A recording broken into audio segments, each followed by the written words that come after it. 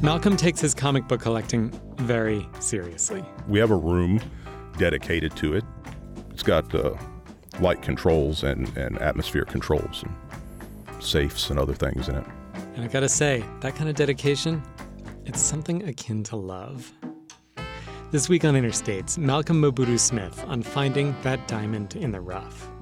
Then we talk with Bill Carroll, who's using the quantitative skills he developed as a chemist to analyze the Billboard charts of the 1960s and 70s. That's all coming up on Interstates right after this. By all accounts, Walter Benjamin was a pretty obsessive book collector. Benjamin was a German Jewish philosopher and writer in the first half of the 20th century. One time, not long before France fell to the Third Reich, he almost traded his 5-volume collected works of Franz Kafka for a few first editions of Kafka's early writings. Crazy, right? Okay, maybe that's a little hard to connect with if you're not a collector like he was. But if you ever collected baseball cards or Magic the Gathering or Pokemon, maybe you have an inkling. Maybe, like me, you've loved books your whole life. Maybe you, too, wanted to live in a library when you grew up. Maybe you've even collected a few special editions yourself. Years ago, I worked at a used bookstore, and a modern library edition of Joseph Heller's Catch-22 came through. Those modern library editions are so satisfying. They're small, easy to hold in your hands. Their pages are like silk. This Catch-22 has a red cover with a cartoonish drawing of a giant hand whose thumb is pressing down on a man's head while the man thumbs his nose back at the hand. According to the internet, this copy might be worth a couple $100s now. I got it for about $5. But as satisfying as it is to talk about the steal, collecting isn't about the money, it's about the having. I'm not selling this book anytime soon. It's staying on my shelf. I might even look at it again in another couple years.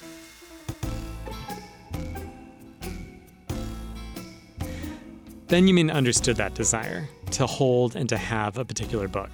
Down to his bones, he understood it. Was it connected to being a Jew in Germany in those first decades of the 20th century? He wrote an essay about book collecting, and he didn't answer that question. The essay is called Unpacking My Library, and it sounds like he was actually surrounded by boxes of books, shelves empty and waiting, when he sat down and wrote it. Benjamin said collecting connected him with the past. There is a spring tide of memories which surges toward any collector as he contemplates his possessions. I don't remember the moment that copy of Catch-22 came into my hands, but that book does bring me back to the store and the months I worked there. I had just graduated college. I was a little lost. I wanted to write books or make radio, but I was short on ideas. But surrounded by all those books, I could dream. And dreaming, it turns out, can be a kind of comfort, like memory. For Benjamin, when you collect, you're collecting memories. It looks like books on your shelves, but it's nostalgia. Nostalgia isn't something you normally create on purpose. But I think that's part of what a collector is doing. Nostalgia for the moment they found the object, maybe it was lying forgotten in a dusty corner of an antique shop. And nostalgia for the period in life when objects could glow with meaning, like a comic book collector being taken back to that childhood excitement of falling into a superhero story. More on that in a minute.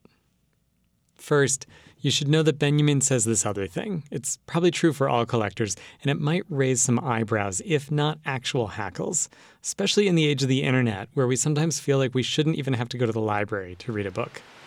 To a book collector, you see, the true freedom of all books is somewhere on his shelves. Not something you'd expect from a Marxist philosopher who wrote elsewhere that the struggling, oppressed class itself is the depository of historical knowledge. You'd think, if he had a special book, a book you couldn't find anywhere else, that he would want to make it available to everyone. It's a fair point. But there might be something to be said for that book being loved, even coveted. You can't really love a library book in the same way as a book you own. Maybe the object can't feel the love, but it's good for the person to have a place to put that love, even if it's just on a shelf.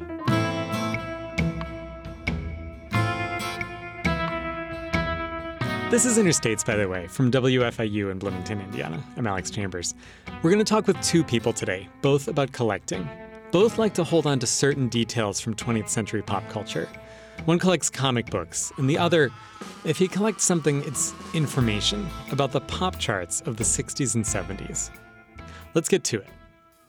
Malcolm Mobutu Smith is a professor of ceramics here at Indiana University, and more importantly for our purposes here, he's also a dedicated comics collector. I talked with him in January when he had an exhibit up on the IU Bloomington campus called The Deep End Golden Age Comics. It focused on underwater imagery from 1938 to 1961. Malcolm's early interest in art and comics went hand in hand. Both my parents are artists and have degrees in art from Michigan State University, and art's been an indelible part of my entire life. And so it was a relatively easy leap for me to overlay the art and design that I saw even as a young person about what was going on in comic books and popular media and say this is a valuable thing to do or to pursue. And so I thought about fantasies of becoming a comic book artist at the same time as I was sort of developing my other serious interests in fine art and eventually in ceramics. Were you into comics as a kid? I was, yes, indeed. So very much my memory is about an NPR or public radio broadcast that was in Michigan, driving around in the car with my mother, probably 1978, 79. I was 9 years old, and I distinctly remember a segment like this maybe, talking about Michigan State's campus library collection, which had at that time the largest repository of comics of any university anywhere, 300,000 things. And my mind was just blown away. And I said, I know I've got some comics in my toy chest at home. And that day I went down and pulled the few that were in the bottom of that out. And from that moment forward, I was a collector. So I've been doing it ever since. So how much of it was about reading versus talk about the relationship between reading and collecting? Well, they were always exciting. I mean, I remember many of the stories in the earliest comic books I have. I don't have memories of them as comic books. I was basically transported into the panels. I remember them almost like TV shows. And so the pacing of them and even the framing, you get absorbed into them and you sort of lose touch with the rest of reality. And there's a one title, which is the Incredible Hulk Annual number 7, which is written very much at the same time that the TV show was airing in the late 70s. And it has the same feel and pacing of the television version, but I remember it more as a moving picture than I do as still images. And I have multiple copies of that book, and it's one of my cherished pieces. It was probably one of the ones that was in that toy chest as well. So you were transported into it, and then you also decided you wanted to start collecting them? Collecting them, yes. I amassed them. I took them to school with me every day to the point that eventually the stack got so large, but I insisted on bringing them and putting them on my school desk every day, and the teacher tolerated it for a while, but once it got to like 50 or 60 and they were in 2 different paper bags, she was like, you can't keep bringing these in all the time. But I didn't want to be away from them. I needed them near me. And so that's when I graduated to my first comic book box, probably in 4th grade. Tell me about the comic book box. I purchased an official box that was designed to hold comics, and that meant that now I was even more legit, and from then on, it became a downward spiral. I started studying the Overstreet comic book price guide probably more than I was doing schoolwork. I could remember the column page by memory of what title occurred where in the book, and we're talking about a book that's 700, 800, 900 pages long. Amazing. Were you collecting in order partly to sell them, or was it mainly just the satisfaction of just having? No, I didn't want to sell them so much. I mean, the value was interesting to me, and it's another level of the intrigue is that treasure hunting. Are you going to find that great sort of diamond in the rough somewhere, or a lot of diamonds in the rough in somebody's collection that they're selling at a garage sale? I mean, I still have those excitements when I drive around the neighborhood now.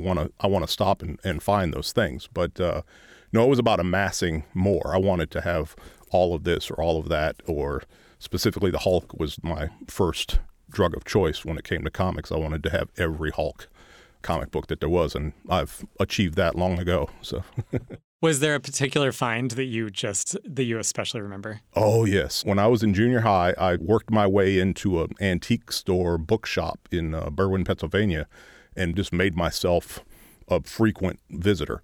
And the owner was great. It was one of these amazing, stereotypically dusty funky old places, and I would just start organizing things for him without being asked, just so I could have a place to hang out and be around this old stuff. Old Life magazines, pulp things, ancient Bibles, and all kinds. It all fascinated me, the history, the fact that you're touching something that was from a different era. And in one of those boxes that I helped organize was a couple of loose comics, and he gave them to me. I asked, timidly asked if I could have these. And eventually he even paid me a little bit for some of my work that I did there. But he gave me these 2 books, and one of them happened to be Superman #2, coverless. And that was just tantalizing. I wish I still had that book. I, at a later point, traded it away for things that I thought I was more interested in at the time. But, you always have those losses that you want back. It's time for a quick break. When we come back, artist and comic book collector Malcolm Mobutu Smith says finding the space for all those comic books isn't easy. Stick around.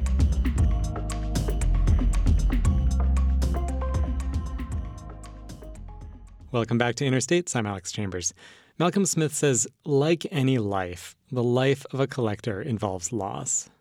Luckily, for a collector, sometimes those losses aren't permanent. It's part of the hobby, actually. We buy and sell, and then we buy back the things that we wish we hadn't sold.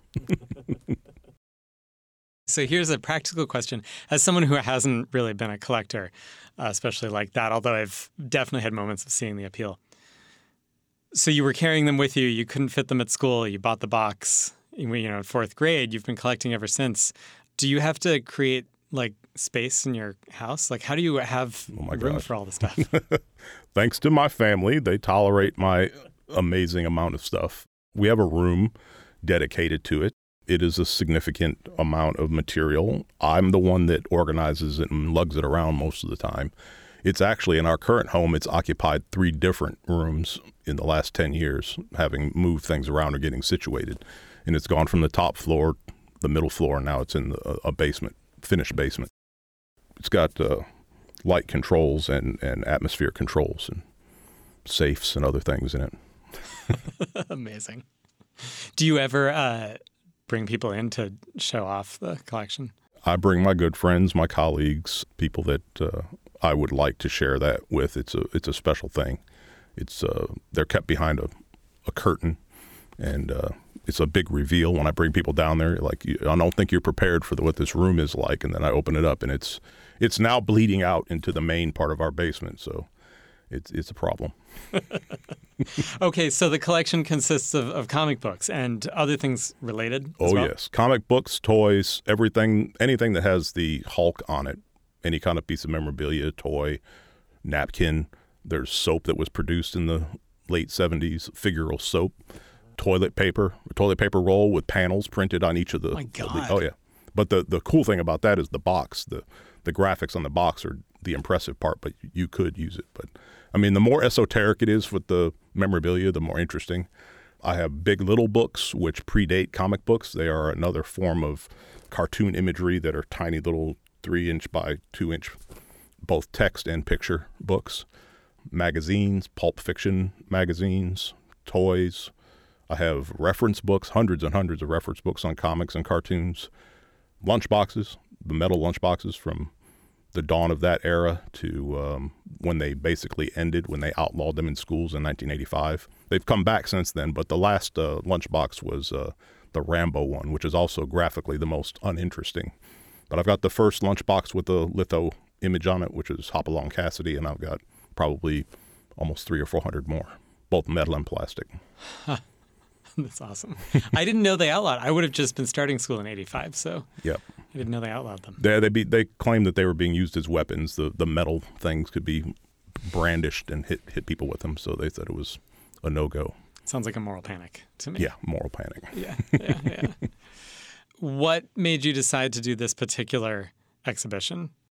Well, once I became more sophisticated in my collecting, which happened pretty quickly in junior high and high school, I started going after the scent of the older books that were, giving me a peek at what the origins of comic book illustration was like. And it's tantalizing in its crudeness, the drawings, the kinds of characters that were invented, everybody trying to strike gold like Superman. So between 38 and 45, there were dozens and dozens of copycat superheroes, which most people never know even the first name of. Who's the Blue Blaze? Who's Dynamo? Who's Flexo? All these superheroes that were trying to make their owners of those companies a lot of money. And so I was more intrigued by those. I wanted to get the rarer, more obscure Golden Age things, and I found a lot of them even in high school. I had the books taped up like wallpaper in my room to the point that there was no room left for those. And along the way, getting those books, getting Golden Age superhero books is amazing. It's very difficult. It's expensive. And one of them happened to be an underwater image. And it just struck me as profoundly awesome. And this happened late in life. This is in my probably 25, 26 years ago when I was living in Bowling Green, Kentucky. And I had a job at that point. I was beginning my first part of my teaching career at Western Kentucky University. And I had the ability to spend more money on books. And I found this book, and I was like, Whiz Comics number 19 has Captain Marvel, otherwise known as Shazam, with a shark in a headlock in the very, very beginning of this title's origin. So issue 19 is about 2 years into the existence of Whiz Comics. And Whiz Comics is the parent or the sister cousin to Action Comics. And Captain Marvel, in fact, was more popular than Superman, sold more issues month by month than Superman did. And yet they were willing to risk the graphic layout of this thing. The shark's tail obscures the branding of Whiz Comics significantly. Probably a third of the letters are obstructed by the tail. The diegetic space of what the action is happening in the picture plane then incorporates itself into the graphic space of the title in a weird way. So it's like all this stuff fascinates me about comics. Their design, their layout, why they were set up that way to sit on the newsstand so you could see the masthead, but also in some cases you would see the artwork first, depending on how the newsstand was laid out. And so the designers of these covers would position information in certain ways, but they were willing to obstruct all that for the sake of this exciting image. And then I noticed that what's going on in these underwater images is unique amongst all the stuff that gets designed in comics, and that the challenge or the problem that each of these different artists have to confront is how do we show, with the limitations of graphic systems, line, 4-color printing, a material substance of what people are in.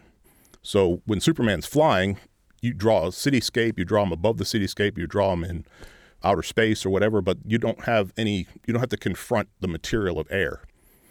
But here, every single iteration of underwater covers, each artist across the spectrum of the time period that I'm choosing, in their own way, has to deal with, well, how am I going to represent liquid space, liquid water, graphically? And that, to me, seems like it fascinated me enough that for almost 30 years now, I've been trying to amass every single example so that I could do a comparative study and learn something about the innovation and the decision-making based on this single limitation or this single opportunity. It's not so much a limitation, it's an opportunity to do things. And it became a playground for different kinds of ways of using color to show an aqueous space, showing things that interrupt the characters in front to show water waviness in behind. How do you show them? They look like they're floating in amber sometimes because there's a weightlessness that needs to be depicted. All of this is fascinating, and I don't see it happening in the other titles or other kinds of subject matter. So the theme just fascinates me, and I'd sort of put myself in the obsessive collector mode and said I want all of them. So then I had to figure out where they were or which ones they were. So you have to sit and do research of like, well, what are these covers I need to find? Yeah, and how would you figure that out without being able to see them necessarily? So the Overstreet Comics price guide for most of its existence, the first printed one was in 1970. They also, with the lists of books that they would publish, the lists in alphabetical order, but they would also give you values for different grades. They would also publish a few images. And it became part of their system to have a sort of a gallery in the front of the book and the back of the book that were full color, a few pages that they spent extra money on to show full color books that you just didn't see. They might have the number there in the listing. Oh, there's Pep Comic number 5, but you don't know what the cover is. And then if that one year they decided to publish the cover of Pep 5, you're like, oh, wow, I want that book, right? Because you see it. Well, up until 1992, there was no unified easy access version of seeing this stuff. Some fanzines would publish reproductions, black and white things of old books, but Ernest and Mary Gerber went on this long research photographic journey in the 80s and published a 2-volume massive tome research thing. It's 40,000 images of hopefully every Golden Age book, 40,000 books. And they went to collectors all over the country and literally photographed and then printed this gorgeous 2-volume book. And I had to have that. And it was right on the cusp of the internet. So as soon as it came out, it almost became irrelevant. Now, the databases that eventually now exist on the internet weren't right there right in 92 or 93, but it sort of became quickly irrelevant. And then eBay came about, and books that were thought to be either obscure or non-existent started popping up there with that new system. And then every other kind of auction house that now exists, more and more access to images come out. And so my list would get bigger. But really, I went through every page of the photojournal guide, and I was looking at little postage stamp size images of all these books and going, oh, that's an underwater. Oh, that's an underwater. Oh, that's one. And I would add it to the list. Or as I'm searching eBay, something would pop up. I'm like, wait, I didn't know there was a Mutt and Jeff that had an underwater. Then I have a whole new title. I've got to look at every Mutt and Jeff book and say, how many did they do underwater? And so it never ends. And even to, like last week, my son was trying to, because he knows I'm putting this show together, he said, I'm going to find another one. I'm going to find another one you don't have yet. And he found one. So you're a ceramicist professionally, and you've been collecting all these comic books and thinking about this underwater thing in particular. And, you know, water is really important in ceramics, too. Do you feel like there's been any overlap in thinking about the underwater images and how it's made you think about your ceramics? Or just... Yeah, my artwork, whether it's ceramic or otherwise, has long pulled from the graphic inspiration of print media like comics. And because I've lived with comics the whole time I've been a clay artist, I think it's only natural that that's just one of the sort of like influences in the background of my life, that I study it. And so it sort of populates my thinking when I'm designing, when I'm drawing, when I'm starting to glaze a piece. But even glazing, the more I've been thinking about it, the liquid presence of dipping a pot in glaze is sort of submerging aspects of it. So if in my works, I do a lot of carving and layering of information, and then there's times when I'll put a glaze over the top of it, trapping like amber, an image underneath that. And it's not me directly trying to pull in the underwater theme into this, just a circumstantial similarity that there are sometimes you can dip a pot or a vessel and it gets a horizon line of where the glaze stops and it becomes like the edge of the water or, you know, the shoreline. But more recently, in the last 10 years, I've been using some of the more negative parts of our negative history of racial stereotyping that existed in print media like comic books. And I've been pulling from those sources literally and putting them into my ceramic sculptures. So I've made a sort of an umbilical to this other part of my life that's directly feeding it. So I have a sort of opportunity to study that stuff as I'm making my clay work. Reproducing those images then brings a kind of like ironic or critical. Yeah, it's definitely a sardonic and critical take on how far we haven't really come. And so I think although they are not acceptable now, they haven't gone away, unfortunately, these attitudes and images. And so I felt the need to point my artistic lens toward that, and I'm continuing to do that in my current work. And so it overlaps my collecting, but I think it's only circumstantial in that way. How is the golden age of comics kind of still relevant for us today? Well, all comics or any media from the past is relevant because it becomes a sort of a time capsule of advertising, attitudes, information that's lost to us on a daily basis. Like, how much did a piece of gum cost? Well, you look at the ad in the back, you can see chewing gum that you're connected to because Wrigley's existed back then. You go, oh, I can get Wrigley's today. And you can see these things and you can start to get a sense of what it was like to live back then. But also some of those senses of what it likes to live back then weren't necessarily always pretty or good. And then we have to sort of learn from that. And so I think they're tantalizing artifacts of a bygone era, but they aren't so bygone. And so maybe we need to be more aware. And this was low level entertainment and ubiquitous. And it was being fed to people without much critical analysis whatsoever as far like what this means or why do we think it's okay to do this. And so I have this sort of weird fascination, it might be a little masochistic, I don't know, about looking at these times that portrayed a kind of uglier history about race politics, the attitudes towards women. Some of the stories, I mean, most of the stories from the 40s till, I'm sorry to say, the early 70s have really, really weird attitudes about race politics and gender, which are fascinating, but, you know, it's just interesting. I just love it. Yeah, there's just such an interesting tension, I think, in looking at those older things and kind of like you were already saying, noticing how the baldness of the misogyny or the racism would be more likely to be avoided today. But then if you think about it, not that hard. Exactly. You see the ways that maybe all we've done is kind of painted over that. Or there's a new baldness that we are ignorant of because it's so close to us that we don't recognize. Yeah, right. What are we letting go as normalized that was normalized then? We see it now. In hindsight, it doesn't look so normal. Yes. But it was then. And it was just given to kids for a dime. And, it was these comics were chewed up and read and thrown away like a piece of candy. And now they're rare because of that. And they have value, but they have value culturally, historically, and otherwise, which I find interesting. So, and I hope everybody else does too. Malcolm, thank you so much for coming in. Thanks for having me, Alex. Appreciate it. Malcolm Mobutu Smith. He teaches ceramics at the Eskenazi School of Art, Architecture, and Design and collects comic books wherever and whenever he can.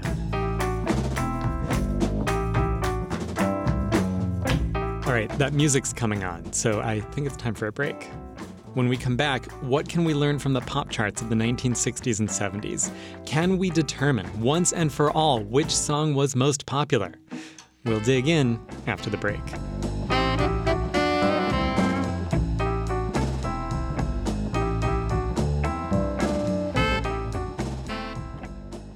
Interstate's Alex Chambers. Think back to the time before Spotify, before Napster, before mixed CDs, yes, even before mixtapes. If you wanted to hear the new hit, you could either sit by the radio and hope it would come on, or you could go to the record store and spend your precious paper route money to buy a whole album. Would the rest of the songs be any good? No way to know till you brought it home. Or you could just buy the single itself, but even that was a bit of an investment. How to know which songs were worth listening to. That's where the charts came in. There were 3 big ones, Billboard, Cashbox, and Record World, and each told a slightly different story. Our own John Bailey made a call to find out more. I'm speaking with Bill Carroll, who is an adjunct professor of chemistry at Indiana University, and who, from his home in Dallas, has long enjoyed a second life as a student of the pop charts. He's the author of a number of books, including Ranking the 70s, Ranking the 80s, Ranking the Albums, spanning the stereo LP era from 1963 through the 80s, and Ranking the Rock Writers, and recently published an article titled, Did Billboard, Cashbox, and Record World Charts Tell the Same Story? Perception and Reality, 1960 to 1979. Bill Carroll, thank you for being here to talk about your work. John, it's great to be with you. So you'll be tracing the period of 62 to 72, huge period of change. Would it be reductive to say that albums started out that period as really being products for adults, and 45s were more nearly the province of, say, teenagers or kids, but then teenagers and kids began to discover albums because something more was being delivered to them? Sure, absolutely. And there's one other small dynamic going on that at least mattered to me. In 1963, if I was going to the record store, there was an economic decision to be made with what I was going to do with my money. And I didn't have that much of it. And if I was going to the record store, I'm buying a single because I know I want what's on the A side. I might be able to learn to like what's on the B side. But if I'm buying an album, I got no idea what the rest of that is. And it's $4. I mean, it's a lot of money. So I think part of it was kids growing up my generation got older, had more money, could dispose of it differently, and were treating their music differently. So by the end of the 60s, it wasn't, such an economic big deal to buy an album. Many of us have these stories about the album that got away. I can't tell you the number of times in Blanchard's record store in Crown Point, Indiana, I sat there looking at All Summer Long by the Beach Boys, thinking, looks like I would really like this album, but man, there's 9 cuts on there that I don't know, and I've got no way of finding out. There was no Spotify. I can't figure that out. So yeah, I think you're right. I think it's driven by kids.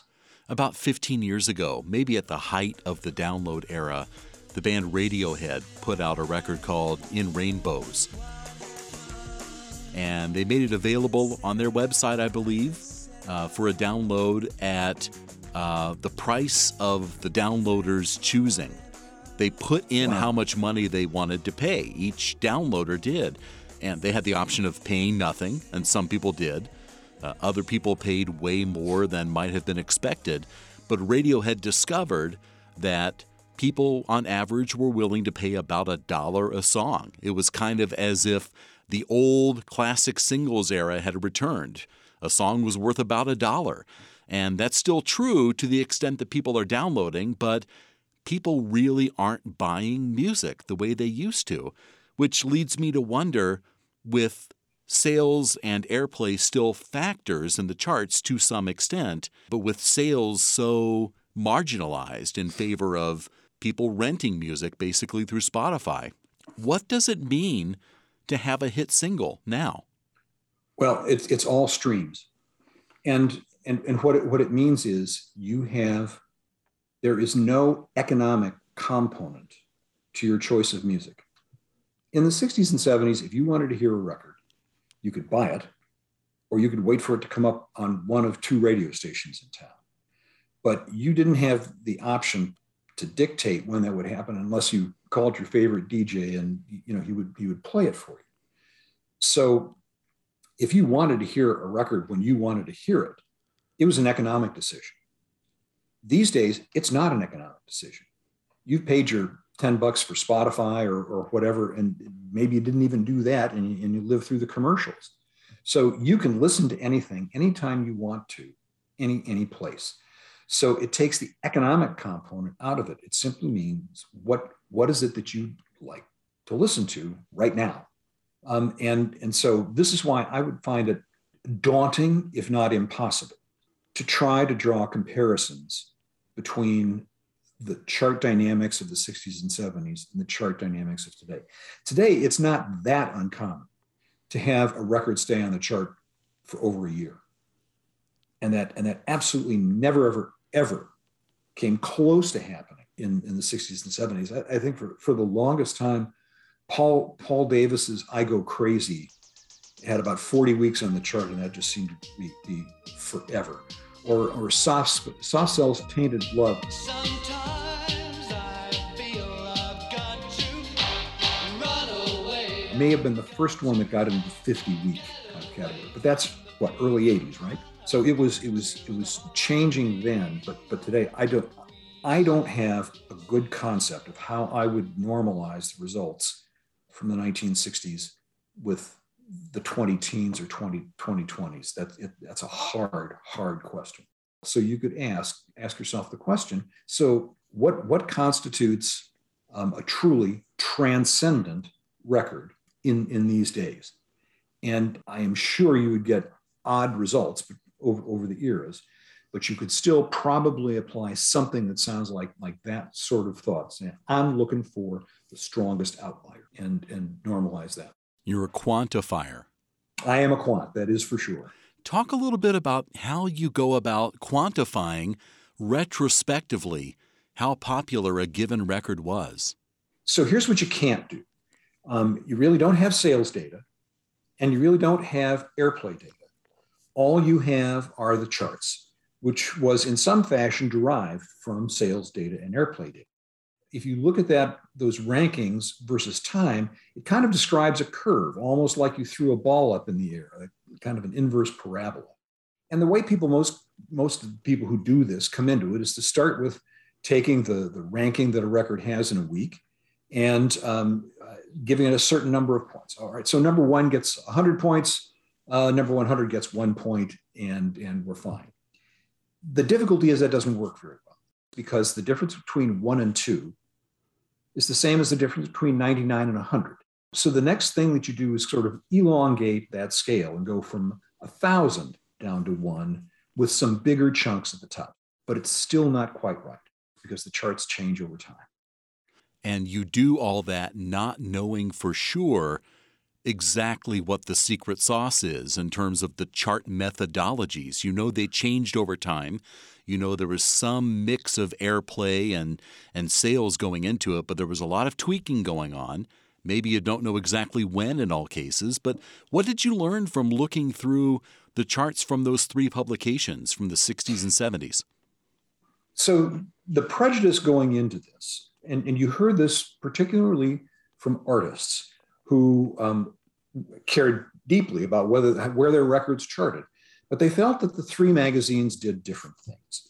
And maybe to just throw a broad brush at it, they felt Cashbox was more interested in sales, Record World might be more interested in airplay, Billboard, being the biggest of the 3, was probably something of a follower.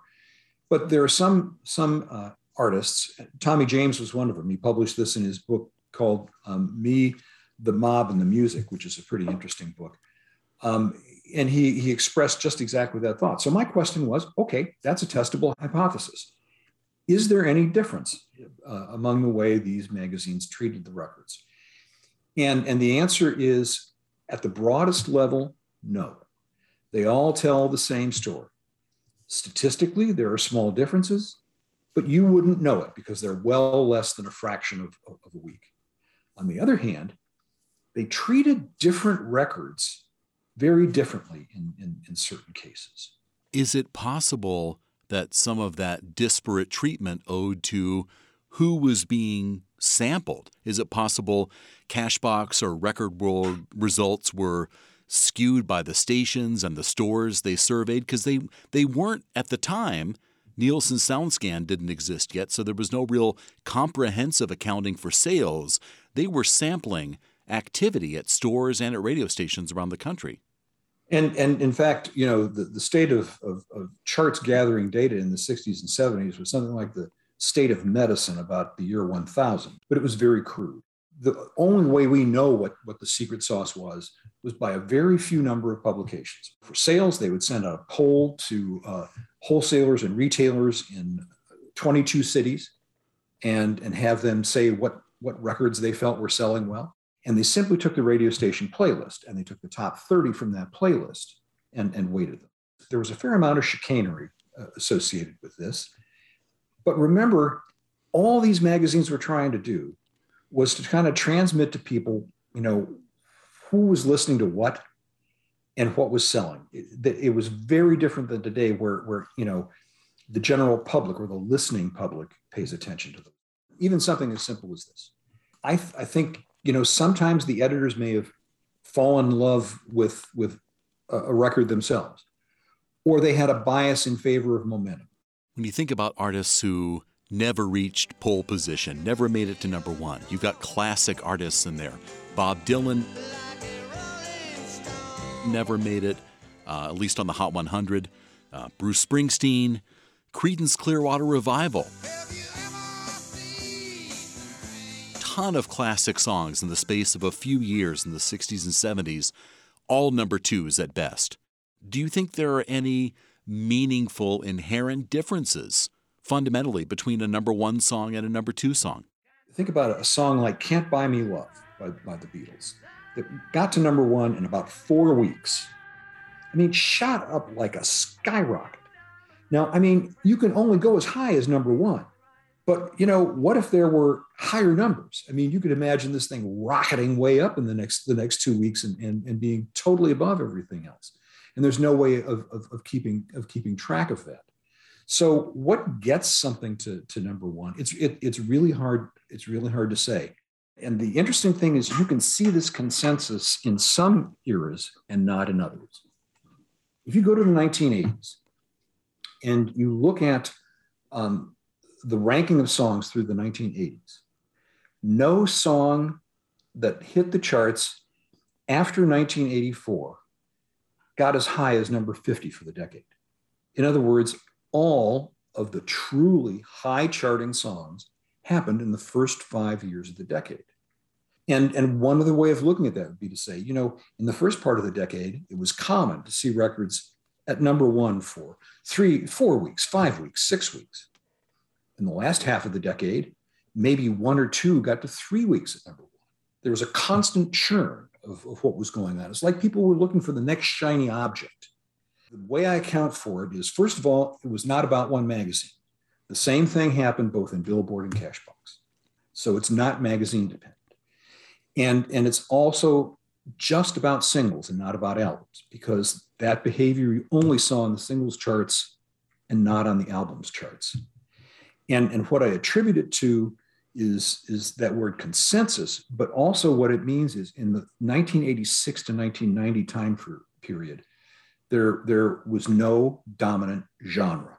Think about the late 1970s, wherein the dominant genre was disco. So there was some consensus about what was good now, and it was that kind of stuff. Records by the 80s, though, were staying on the charts about twice as long, about 13 weeks on average, compared with about 7 weeks in the 60s. How do you account for that? In the 60s, singles came first. So, you know, you would go into the studio to record a single. By the 80s, most people wouldn't do that. By the 80s, most people would go in to record an album. For the production costs, for the promotion costs, for the underlying costs, by the time you get to the 1980s, we couldn't waste that. There were just fewer singles. And you wanted to milk them more. You wanted to get more out of individual singles. And then as far as albums were concerned, you wanted to get more out of what you'd invested in doing that album product. And that changeover, you could start to see it happen kind of by the late 70s.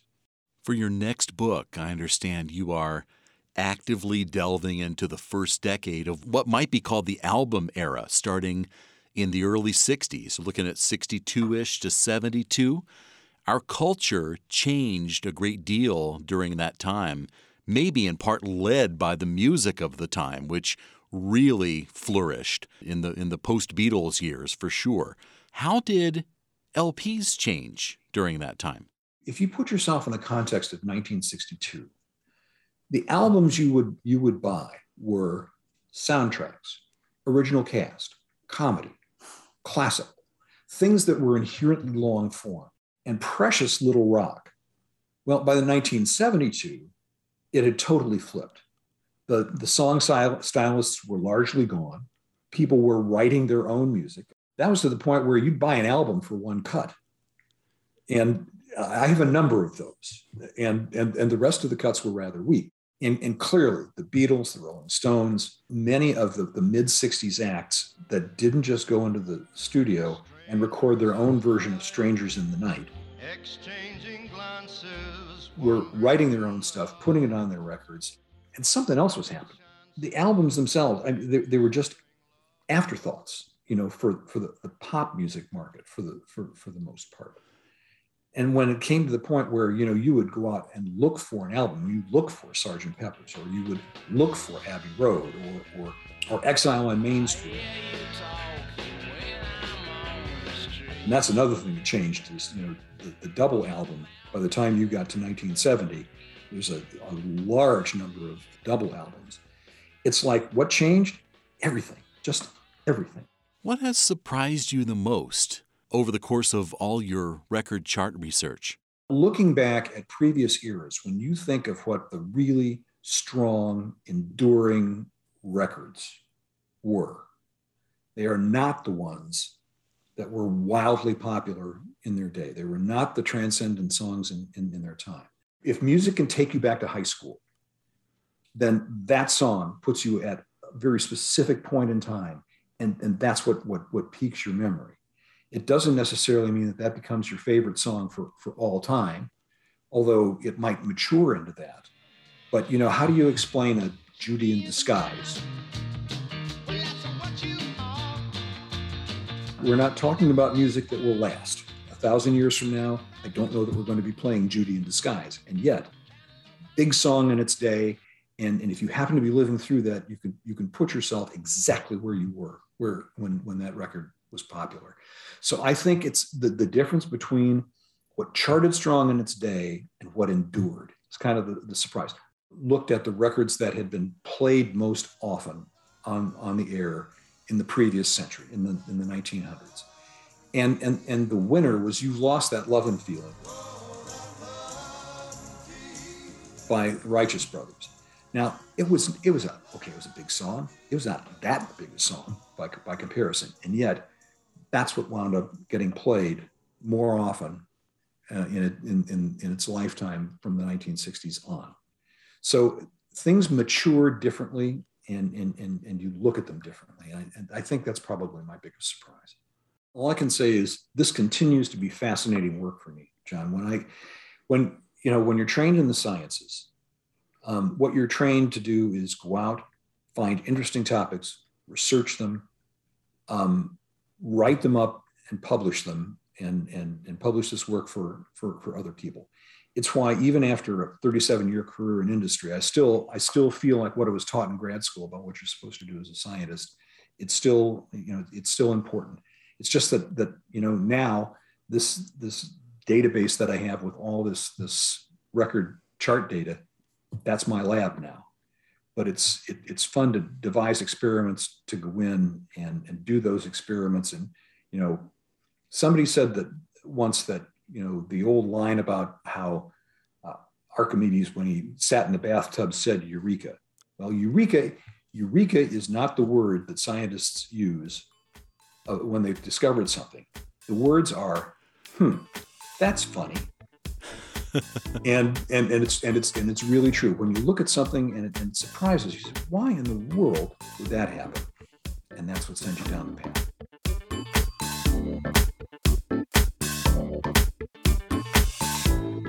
Bill Carroll in conversation with WFIU's John Bailey. You can find all the details on Bill Carroll's website, ranking.rocks. Bill Carroll, I gotta hand it to you. Ranking does rock.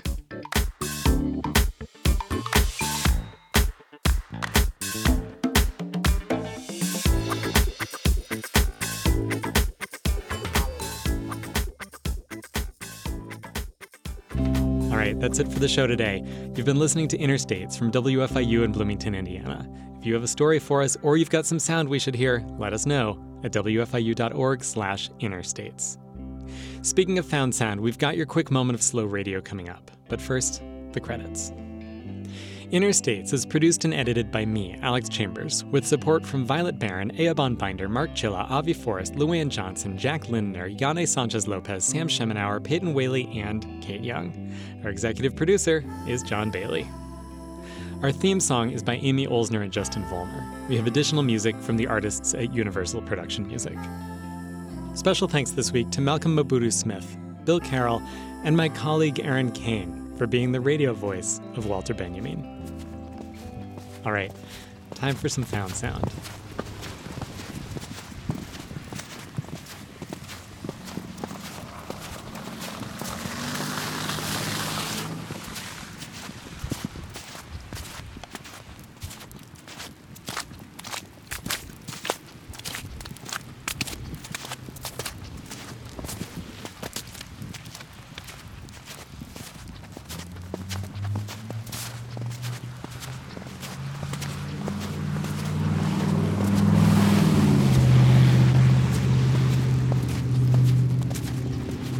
That was a walk to work in wet snow. Until next week, I'm Alex Chambers. Thanks for listening. Subliminal, we make the round sound soon.